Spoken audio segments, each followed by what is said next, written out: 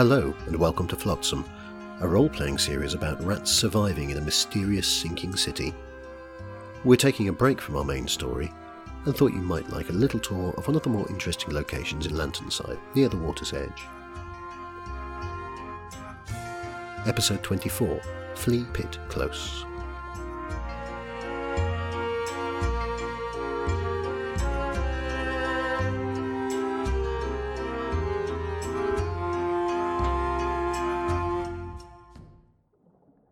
Oh, I'm so glad the Guild thought it was a good idea.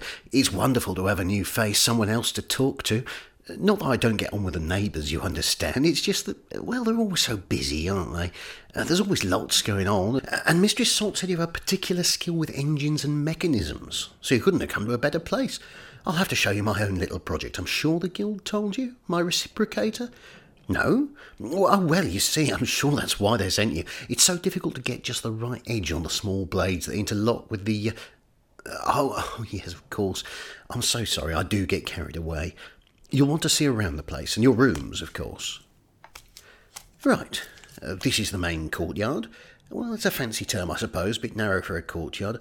Old Miss Winston calls it her court, you know, but then she's always been a bit, high-minded, you could call it. We just call it the Close. Flea Pit Close. Not much of a name, is it? It's had better years, I won't pretend otherwise, but the rooms are cosy enough inside.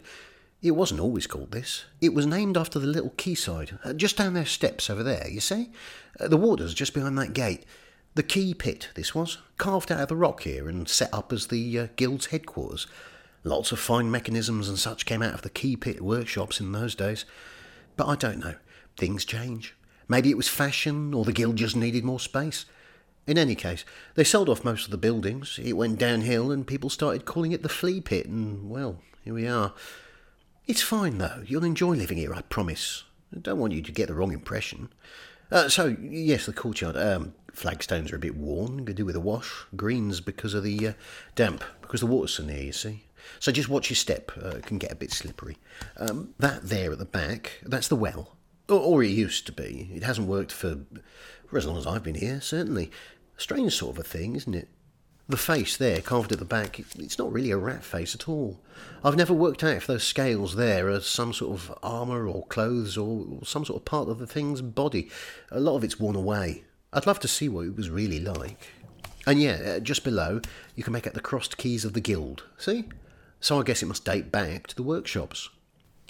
The decoration on the flagstones. Yeah, it's a nice bit of work. If you look, just rub away that bit of moss there by your tail. It goes all the way around the well. Big circle, see? It's a bit blurry now, what with age and moss, but there's all sorts of little lines in it, crisscrossing and overlapping and twining around each other. See it now? Like a flower. It's quite something. I don't think the design ever repeats, and I've sat here and looked at it for ages. It's sort of restful, you know?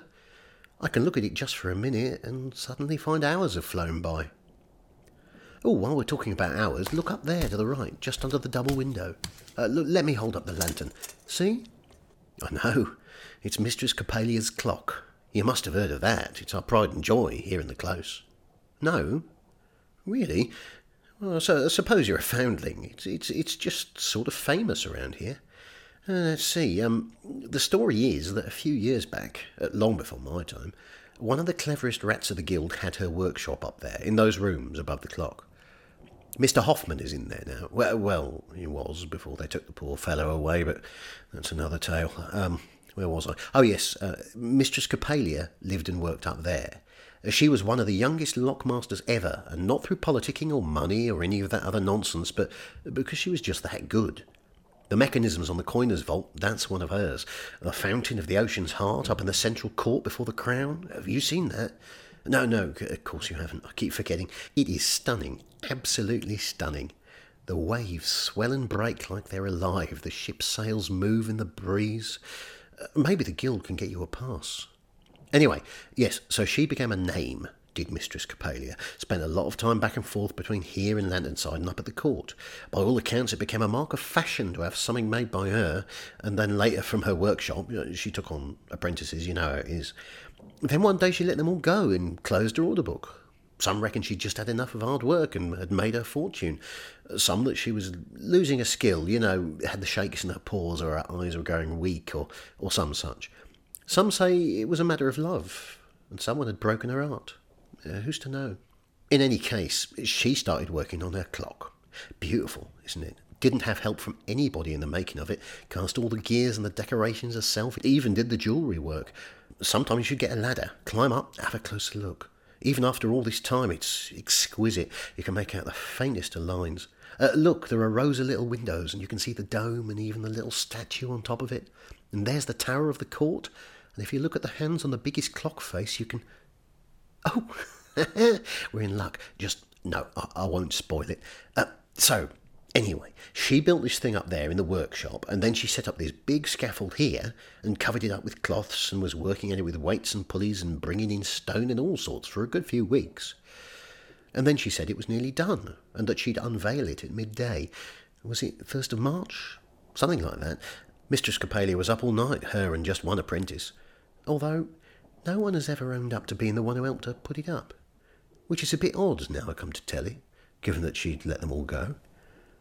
So, of course, folks from all over came to see. She'd sent out invitations to the guildmasters, to her clients in the court, even some of the crown. Down they all trooped just before noon, and the little close here was packed tight as a barrel of foundlings. Excuse me. It was packed in, and there was no sign of Mistress Coppelia, and everyone's trying not to look at each other, wondering if she can possibly be late, or if it's a joke, or, well... At a whisker to noon, there's still no sign of the mistress, but there's a click, a whir, and down comes the cloth, and... Wait. There. You see? That figure on the left. See? It's coming out from the Lanternside gate. The one all in silver? Some folks say it's meant to be Mistress Coppelia herself. That was her colour, silver. The detail, though, isn't it incredible?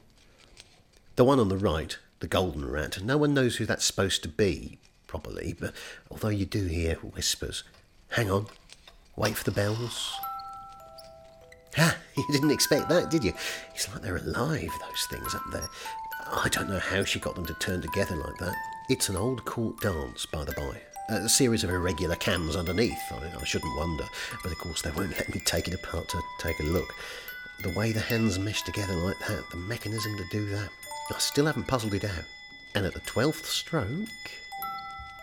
You're lucky. It's only at the ringing of 12 that they kiss, by the way.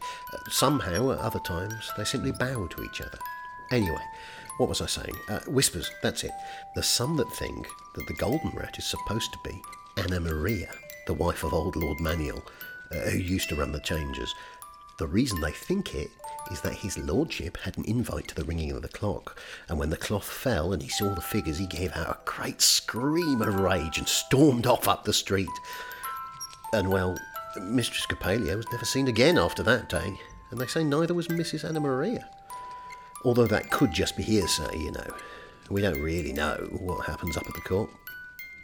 They'll go around once more, and then back into their doors, the silver to Lanternside, the gold to the court, with only eyes for each other as they retreat. Exquisite work, isn't it?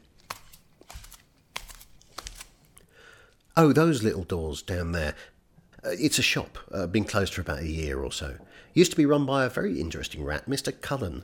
He moved here a few years back, and we didn't really see him because he spent a lot of time in the workshop. When he finally opened up, we saw what he'd been working on. Well, the most beautiful pieces of jewellery. All in gold, no stones or anything, but they didn't need them. The works were just too incredible as they were. Delicate carvings, leaf patterns, flower circles, a bit like the one round the well, you know. He started off with small pieces and sold them to the folks round here. There's not many in Lanternside that could afford a full gold necklace, mind you, but maybe some earrings or a little brooch or something. Anyway, people bought them, showed them off, and I suppose they caught the eye of those up in the court. One of the noble houses discovered him, commissioned bigger pieces, gold talks, fine chains of office for the guildmasters, that sort of thing. All of a sudden there was a huge demand for his work, and the more intricate and filigreed the better. Caused a ruckus with the court jewellers, as you can imagine. These knobs who'd been coming to them for generations were suddenly coming down here to the flea pit. Upset them no end. I guess that's partly why fingers got pointed. There had been a robbery at one of the big jewellery workshops. Bunch of gold bars had gone missing, vanished without a trace. Can't see that Mr. Cullen would have taken them. I reckon the jewellers just pointed the finger to cause mischief, tie up a rival with dealing with paperwork, perhaps, that sort of thing. Anyway, they started looking into it, the magistrates, and as they talked to more and more of the goldsmiths, they discovered that no one had ever sold any gold to Mr. Cullen. So where did he get his materials? Of course, it wasn't proper proof, but it rang alarm bells. So they sent a bunch of guards around to seize him and the evidence, if there was any. I don't know, perhaps a goldsmith can tell the difference between gold from one place or another. Anyway, it was very dramatic. Great mob of coiner guards turn up here in the close and start pounding on the door. Brought the whole district out to see what was going on. There were rats lining all those stairs and the balconies up there. Everyone likes a good scandal, don't they? Mr. Cullen finally opened the door of his shop and greeted the captain of the guards, sweet as you like, with a smile on his face. He even denied he got any gold there at all and invited the guards to look around. I don't know how he got them made in time, but it turned out that every single piece in his shop was made of pewter. Not an ounce of gold anywhere. The guards turned the place upside down looking, but they didn't find so much as a shaving. So they couldn't charge him with stealing the gold because there wasn't any left. It didn't go well for him afterwards. All the rich folks thought he must have pulled the wool over their eyes somehow and sold them pewter done up to look like gold. Although they could never manage to scratch through the coating or anything, the pieces he made stopped being fashionable and turned into sort of a joke. Not the sort of thing a lady would wear out in public, even if they were still exquisite. You still see the smaller pieces around here, though. There are plenty of people who like them, even if they aren't worth much. As for Mr. Cullen, he's still there. Oh, he pops up sometimes to get a loaf of bread, but then he just disappears back into his cellar again. You might meet him in the close, but don't expect much in the way of conversation out of him. Keeps himself to himself. Some kids sneaked into his cellar once, when he was out. They thought they might get rich when they found the gold he'd obviously stashed somewhere. Who doesn't like a crack at some hidden treasure? They didn't find any, just glass jars and tubes and crucibles. Not half an ounce of gold. We're still wondering where he hid it. Just squeeze past the buckets here. I'm sorry, we should really move them. Oh, the posters. Yes, they belong to old Miss Winston. From the Jubilee, they are. No, she's not an actor. She does styling and colouring for fur. Makes actors look the part, you know?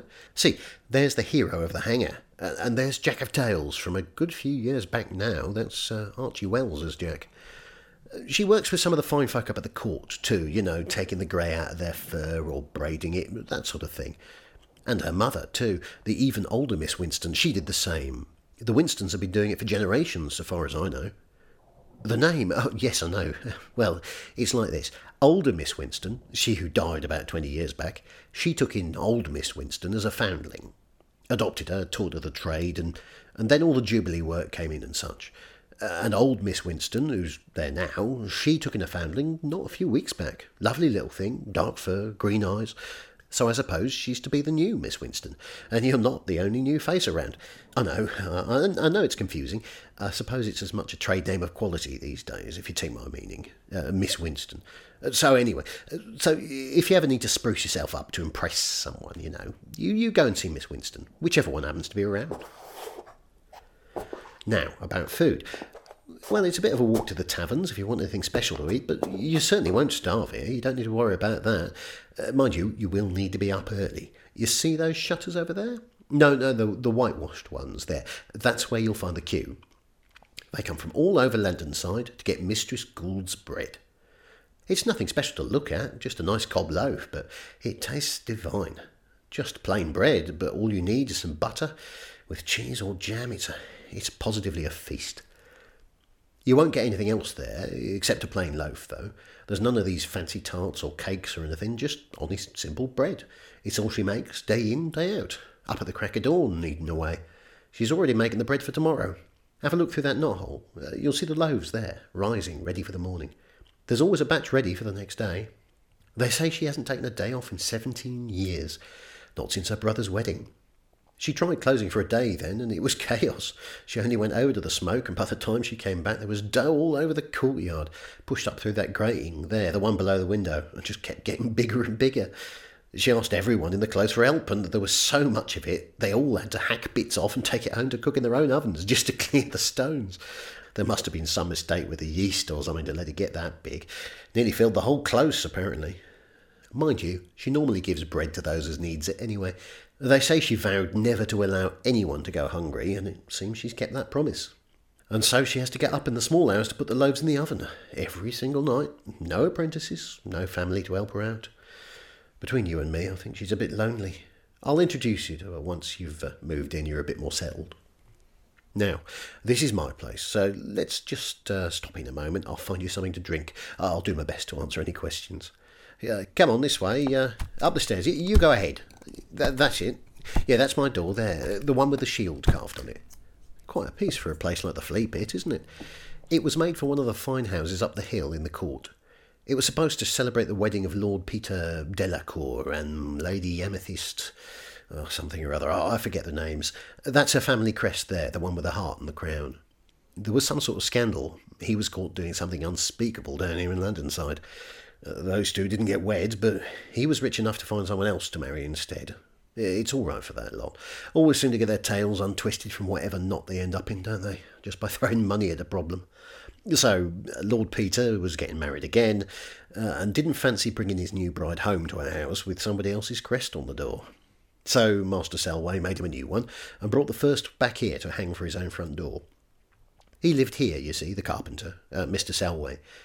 I say carpenter, I suppose really he was more than that. He was a real craftsman, I'd say. I guess you'd call him a cabinet maker? You can see from the kitchen. Come in. Now, do you want a cup of tea?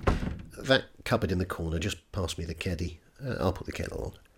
Lovely wood, isn't it? Just look at how those corners join up. You won't be able to see a single seam, I'll bet you anything. Oh, and that polish on that. Feel free to have a wander. There are all sorts of things he made in these rooms. I've a lovely four-poster bed through there. Reckon it was made up for another customer who didn't take it. Actually, I'm not even sure it got in here. I don't think it'll fit through any of the doors. Anyway, I get a fine kip in it each night, and I wake up feeling as if I'm one of those pampered popinjays up at the court. So, seeing as we're guildmates and all, you can just go ahead and open the door there at the back. My little secret. I know. You'd think it would open up back into the close, wouldn't you? That little door by the Miss Winstons? Or maybe go through to the neighbouring stairwell. But it doesn't. A whole extra room and a big one, his workshop. I can't quite figure out how it all fits together, but it's the great thing about living here. There's far more space than any of the rest of the flats. It must have been something to watch him at work there. All his tools are still in there, by the way. If you look on the right, I didn't have the heart to move them. I pick them up occasionally and try a bit of whittling, but I guess I just don't get on with wood. It splits or the plane sticks or cuts something up. And as for trying anything with a chisel, nearly took my paw off last time I used one. I gave up after that. I don't know, maybe they're bloodthirsty and old Mr. Selway was giving them some sort of sacrifice every so often, and that's why his work was so... No, don't be silly, of course I don't mean that. Just my little joke. Anyway, I'd love to have watched him work, ask him about the posh knobs he worked for, that sort of thing. But I can't now, he's gone. Passed away? No, or at least there was never a funeral. I spoke to the rats who lived in the close about that time, and no one knows exactly what happened. He came home one night, had a drink in the courtyard with a couple of them, and then went upstairs to bed. No one ever saw him after that. After he didn't appear for a few days, they went looking for him. They were worried he'd had a fall or was ill or something, I suppose. He wasn't a young rat, although he was pretty spry, so they say. Anyway, they came in here, and his dinner plate was still on the table, and his cup was beside it, with a dirty pan in the sink. There was a bookcase he was part through making as well, in the workshop, with just the top bit to be put on. All cut and sanded, ready. It's in the library of the guild now, a beautiful piece with vines and woodland creatures all over it, so I hear. I'm sure we can get you a look at it. But anyway, he'd gone, just up and disappeared. No sign of him anywhere. No family to speak of. He'd come to Flotsam as a foundling, I think, so everything went back to the guild in the end. That's why I got placed here. It's the guild's now. I'd appreciate it if you'd keep an eye out, though. He's got some mighty big cupboards back there under the eaves, so if I go off and have a rummage and you haven't seen me for a day or two, just pop in and check, will you? No, just another joke. Let's go and take a look at your room, shall we? Up the stairs to the left there, that's how you get out to the balcony that looks out over Lantern side. It used to be another of Mr. Selway's rooms, but, well, we all sort of use it now. It's a good place to go and read a book, maybe watch the boats go by. The door to the left leads off to Mr. Hoffman's rooms, you remember? Used to be Mistress Capelli's workshop. Oh, yes, well, remember, I did say they'd taken Mr. Hoffman away. Only a few weeks ago, too. Poor old bugger. You know who he is, don't you? Yes, Foundling, sorry. I'll forget my head next. He's the one behind Hoffman's Penny Tales. You'd have seen them sold all across Lanternside, and you'll find old copies in taverns or scav stores. Stories of places that never were, he used to call them. He's been writing them for years. Machines that fly through the air, machines that crawl along the ground, pulling lines of people across huge distances, giants walking the earth, steel ships that can cross the water, all manner of mayhem and peculiarity. Not my thing at all, honestly. I prefer my stories a bit more down to earth. Still, I quite liked his thing about the bear and the boar that he made up based on those old statues up in the court. Bears being a bit bigger than a rat, do you see, and strong as 10 rats, but needs to sleep through winter to save up all their strength. And the boar, that's smaller than a rat, and pink, and devilish cunning. And the bear eats treacle, and the boar eats corns. And the two of them go out into a mysterious world to hunt down evildoers in the land of 100 takers. I made the mistake of asking him where he got his ideas once, and he quite flew off the handle at me. Started calling me all sorts of names. Funny sort of bloke. He'd been working on something about a war between two sets of burrowing creatures, and kept going on about mud and death and the sound of cannon that could bring down the sky. Not the sort of thing for your popular reading public, I'd have thought. Mistress Gould asked him to leave her shop. He was upsetting the customers. Out he went onto the street and started screaming at people about why couldn't they remember the truth about stuttering guns and blowing bugles or some such. We had to call the guild, and they dragged him off with them to look after him. They did say we shouldn't talk about it, but you're a fellow guild member, so it's fine. Just don't tell anyone outside the guild, all right? Here we are. Just duck down a bit here. I know it's low, but the place is comfy. See? Nice little run of windows here. You can see right out the front, down onto the water. Stove is here in the corner. This cupboard's where the plates are, and who lived here? Oh, that was Miss Nickleby. An artist, she was. Did drafting for the guild. And in her spare time she drew the most wonderful flower pictures. There's a few pinned up through here. Look, the bedroom. Mind the beam. That's it. Cosy, isn't it? I love the little round window as well. Lovely view down into the courtyard. She used to sit here for hours. We could see her up in the window just thinking and drawing these lovely flower patterns. Here, see? Beautiful. I suppose they are a bit like the design around the well, now you mention it. I suppose that's where she got the idea. I don't know where she is, no. Went off up to the smoke on some guild business, I shouldn't wonder. She was working with the engineers. They're sent down saying not to expect her back, so I suppose they've given her apartments up there to be closer to the task at hand. Anyway, it's to be yours now.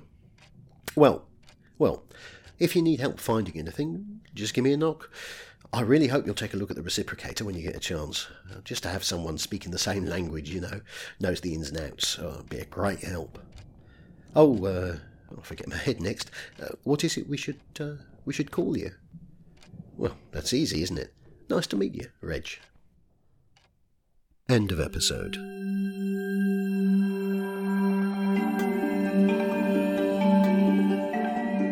This episode was written by Ian Thomas and Rachel Thomas, and read by Ian. Join us again for more tales set in Flotsam.